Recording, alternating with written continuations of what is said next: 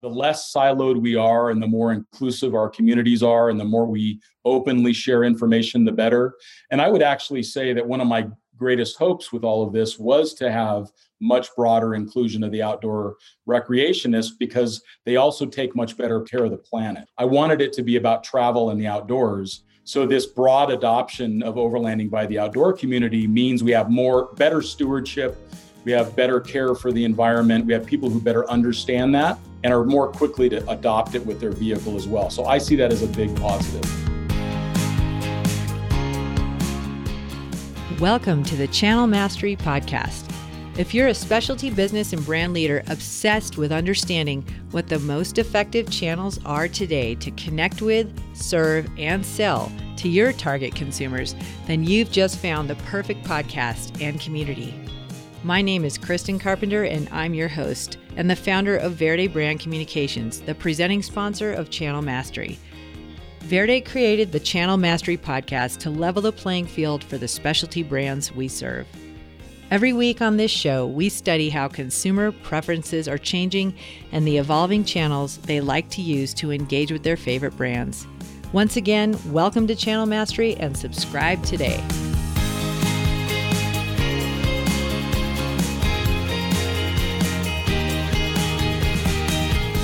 Welcome back, everybody, to the Channel Mastery Podcast. Here we are in January of 2021, and we are still obviously in the throes of this pandemic, but boy, did we have a lot to learn and a bunch happened in outdoor recreation in 2020. And I'm so excited to have my guest today, Scott Brady, who is an adventure traveler, photographer, and publisher. He is the CEO of Overland International, the parent company of Overland Journal magazine, one of my favorites, and expeditionportal.com, the world's largest and most visited vehicle-dependent expedition community, and overlanding editorial resource. Welcome to the show. We have so much to talk through today. Oh, thank you so much, Kristen, for having me. Oh, it's so awesome to have you here. So I would love it if you could give a bit of your background and how you developed this career path that you're on. What a fantastic trajectory you've had. And I can't wait to see where it's going. But that's a little bit what we're going to get into today. But give us your background here. How did you get into this? Oh, well, thank you.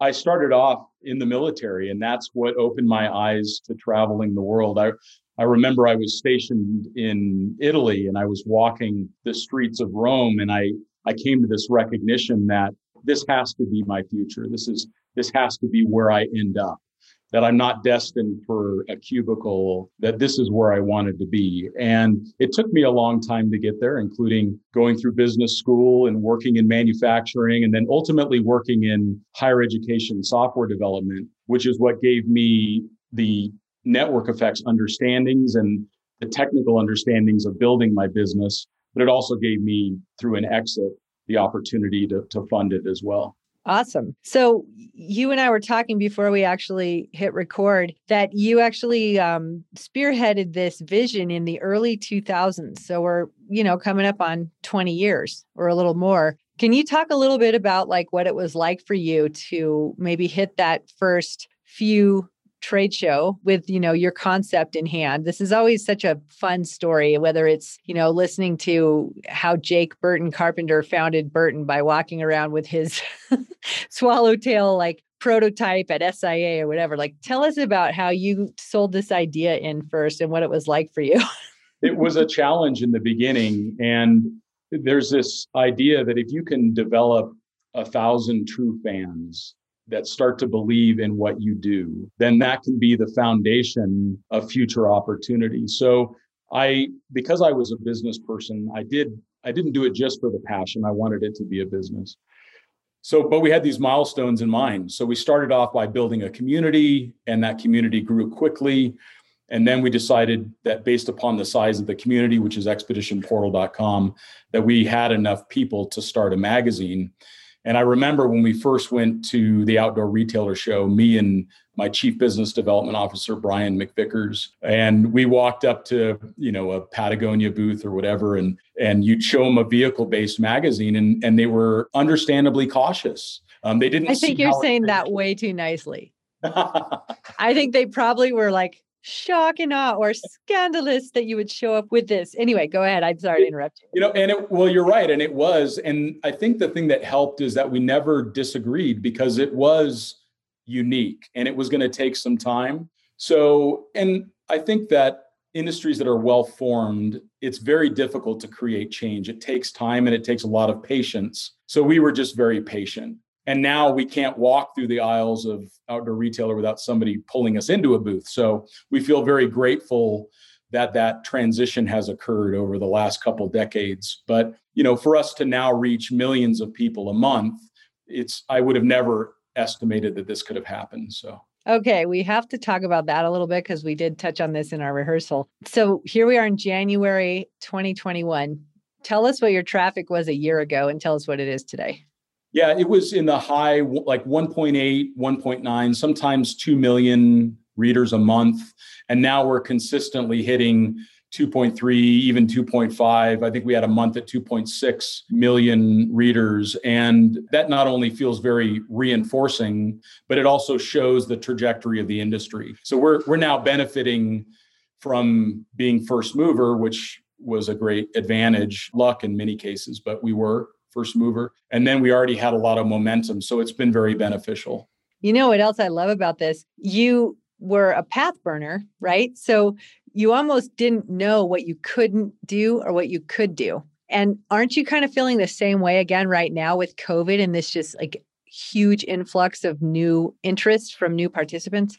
Yeah, very true. Every day I wake up and I don't know how I deserved to be in this position and to have the team that I have and the organization that we have now. I feel very grateful, but it was certainly a long road to get to this point, Absolutely. And that's what we're here to talk about today, because we, on the podcast here, Channel Mastery, we're turning, I guess, 4 or 5 or whatever in 2021. I think it's 4 years in. And I think, if you count Frank Hugelmeyer when he was directing RVIA, we've had 6 or 7 episodes on, overland per se, vehicle supported adventure. And just for anybody who might be joining us for the first time, first of all, welcome. We love that you're here. But we had a complete different container for outdoor recreation than we did for vehicle supported recreation up until the Outdoor Rec Roundtable happened and all these industries came together to become larger as states were standing up these outdoor recreation offices and as we were starting to be counted as an actual segment of the economy,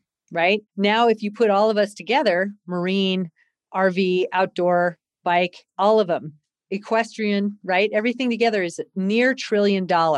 That's our, some say bigger than pharmaceutical, et cetera. So here we are, right? And vehicle supported adventure, your vision in the early 2000s has always been the great equalizer, right? Everybody may not be a mountain biker or a climber or a car camper or a backpacker, but we all use our vehicles to access our adventure. And ultimately, I think that COVID has just like ushered in this, things went really slowly. They were starting to uptick for sure, but now the clutch has dropped.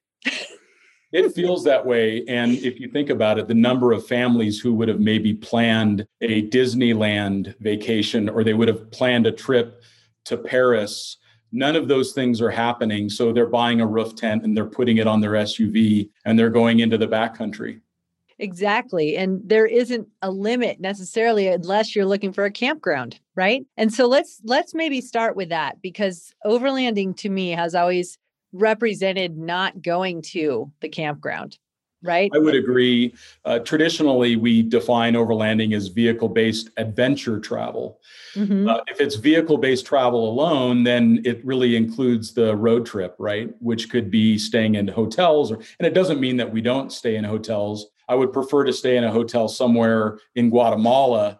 If I'm in North America, I would rather camp out, because that's one of the great strengths of our nation is a lot of public land that gives you the ability to get remote and to have those experiences. So traditionally, it would not be an established campground. It would be, let's get remote. Let's get to the trailhead of the 14er and camp out there.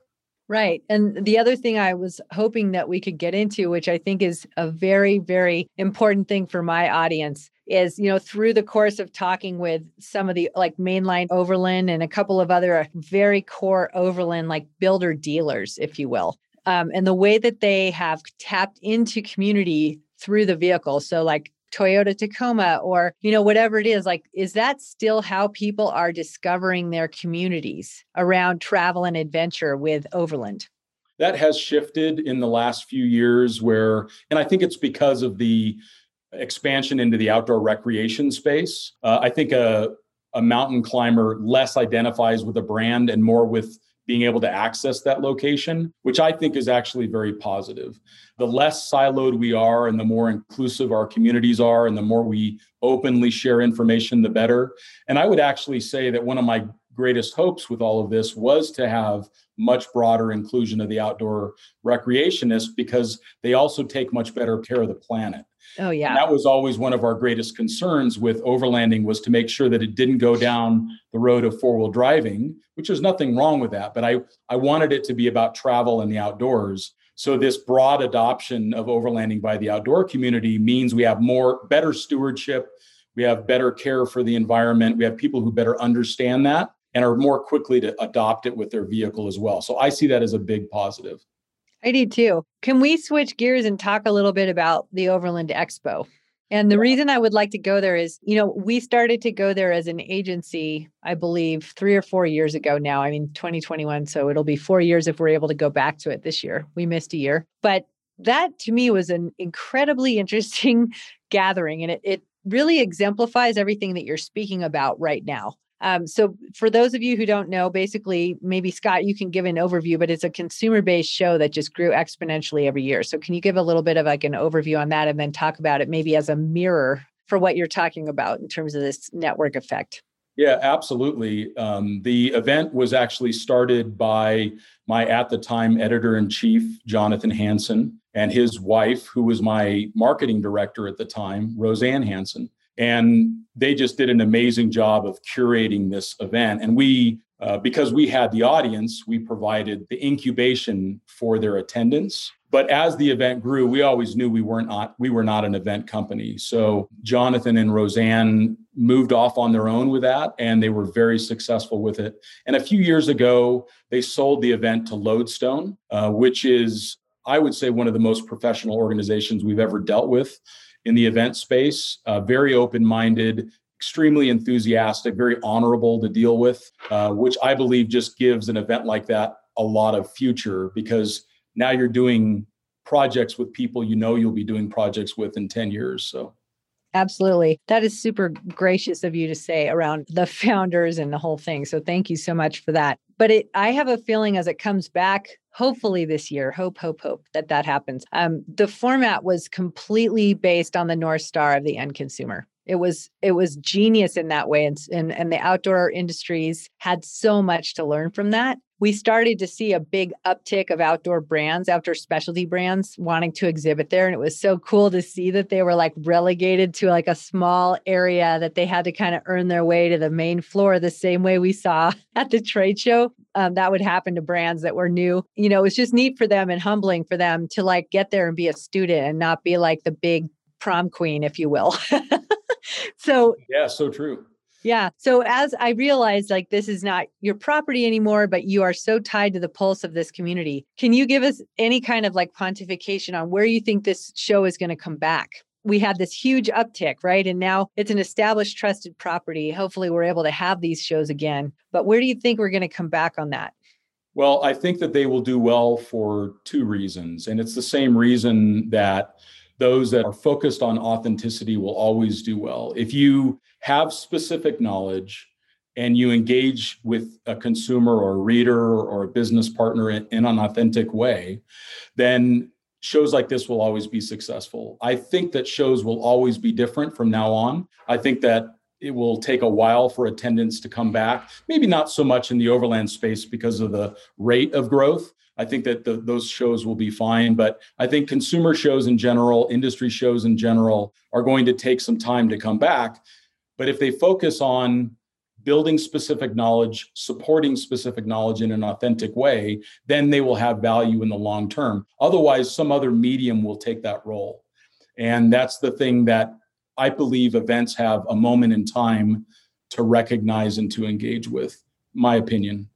I totally agree with you. You are a multi-channel content creator and publisher. So I'm curious if we would do our audience a disservice if I didn't ask you about kind of where you see the state of podcasts, print, online, YouTube. Like, can you give us a little bit of a glimpse into your ecosystem and kind of how you see that developing right now as we're coming through COVID?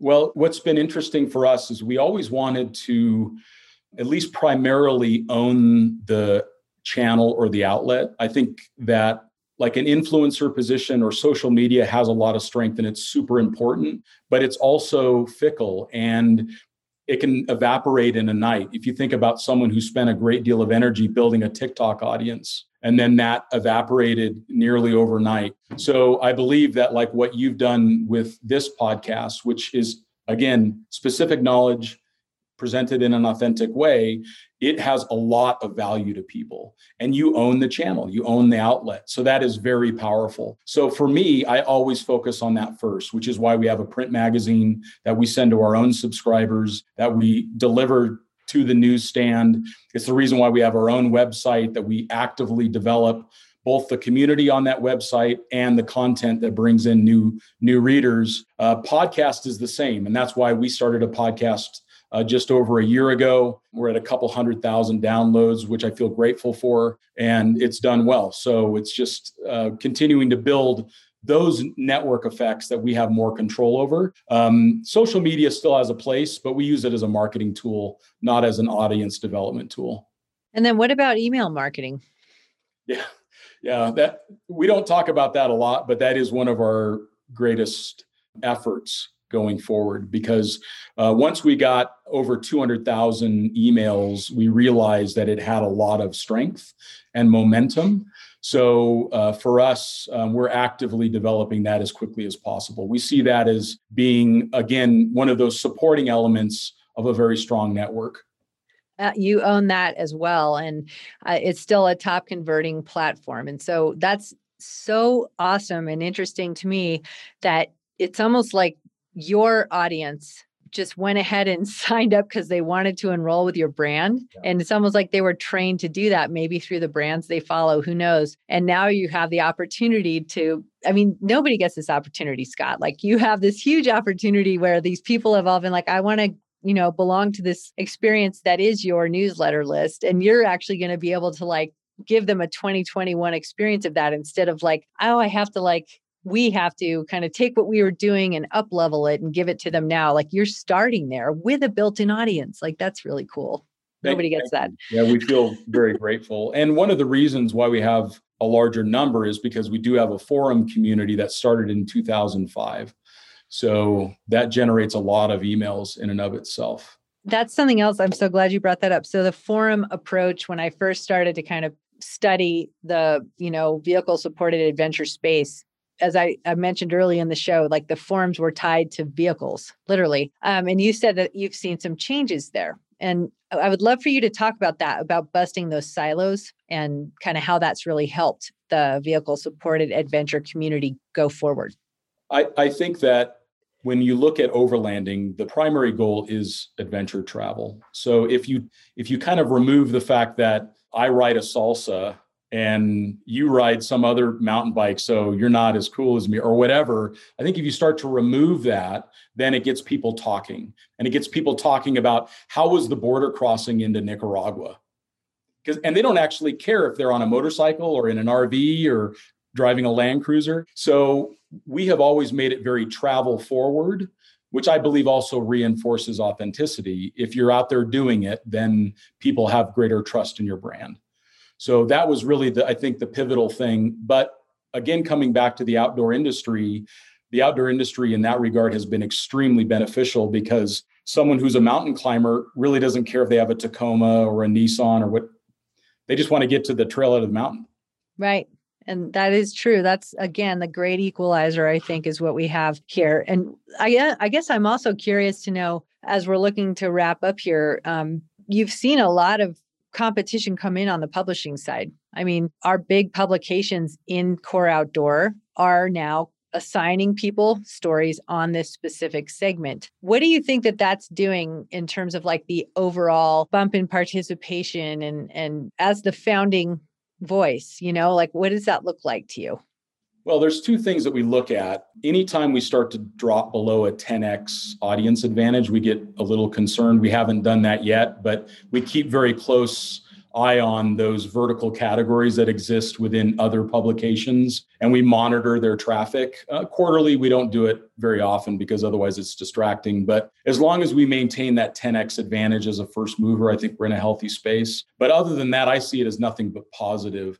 I mean, if you look at someone like Wes Seiler from Outside Magazine, very intelligent individual that speaks intelligently about the subject and has a lot of experience. If you look at Steve Casimiro with Adventure Journal, a publisher that I have enormous respect for, the more that he talks about overlanding with his audience, the better. And the more that we talk about outdoor activities with our audience, the better for Steve. So fortunately, it seems like most of the publications that are left are really good. Outside Magazine, Adventure Journal. We have a few publications in our space, but they represent such a small audience that we don't really pay much attention to it. Right. And then you also are global. I mean, that's sort of the beauty of what you created was that you are international first. It is not that you started in North America and then invited other countries in. Like, I felt like that was one of the most beautiful parts of your print publication from day one is that I was on this international safari, if you will, with all of your other readers. And I felt like the Overland Expo had that same thing. Like there literally were manufacturers there from Australia, New Zealand, and they would like go where I live in Southwest Colorado and go shoot their, marketing materials out after they finished the show. Like it was just a little bit of a starstruck feeling, Talk with me a little bit about like how, these channels have really made everything global, but it must just accentuate what you started in terms of that global purview and approach.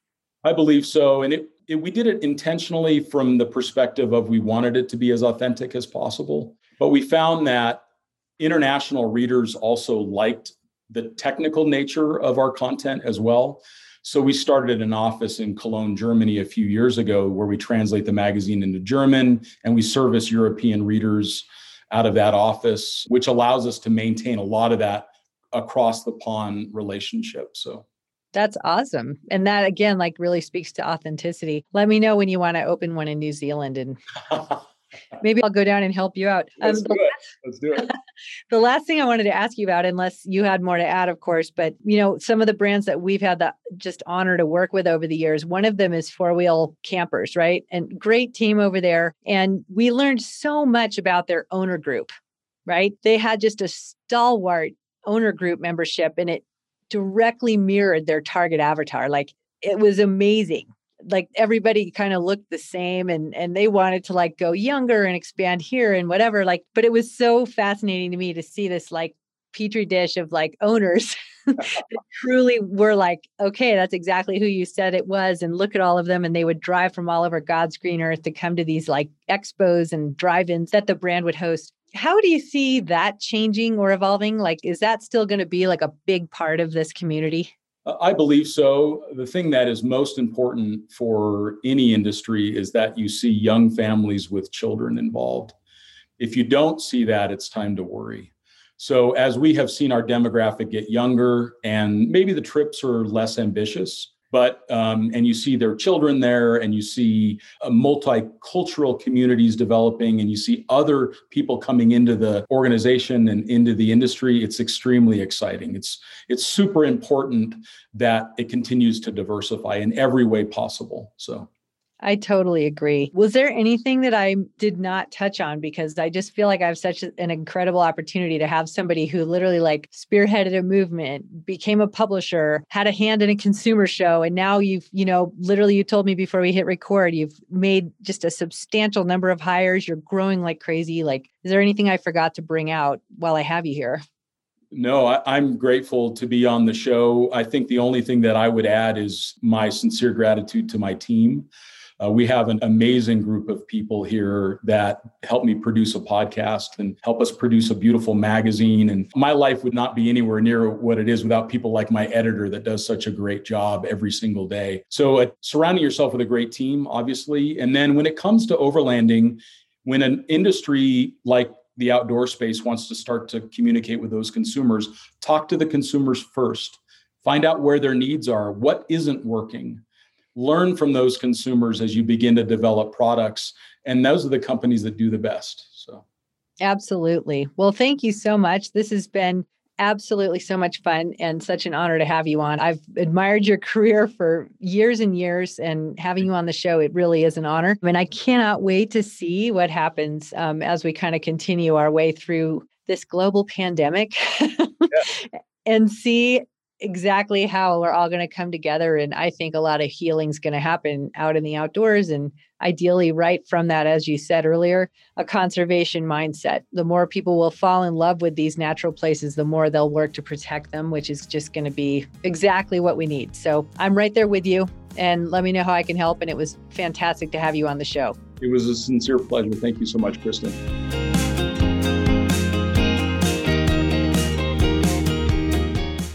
Thank you so much for listening to the show today. If you're finding value in the Channel Mastery podcast, and I certainly hope you are, I'd love to ask that you subscribe to the show on your favorite podcast platform, as well as rate and review the show on iTunes. Doing so helps more people discover the content. More specialty business and brand leaders can be helped by the incredible resources we're offering every week on the show. I also would like to invite you to join our community at channelmastery.com or verdepr.com. Sign up with your email and you'll receive special resources and content created just for friends of the podcast. You'll also receive advance notice of new Channel Mastery trainings and offerings. Thanks for listening, and see you next week.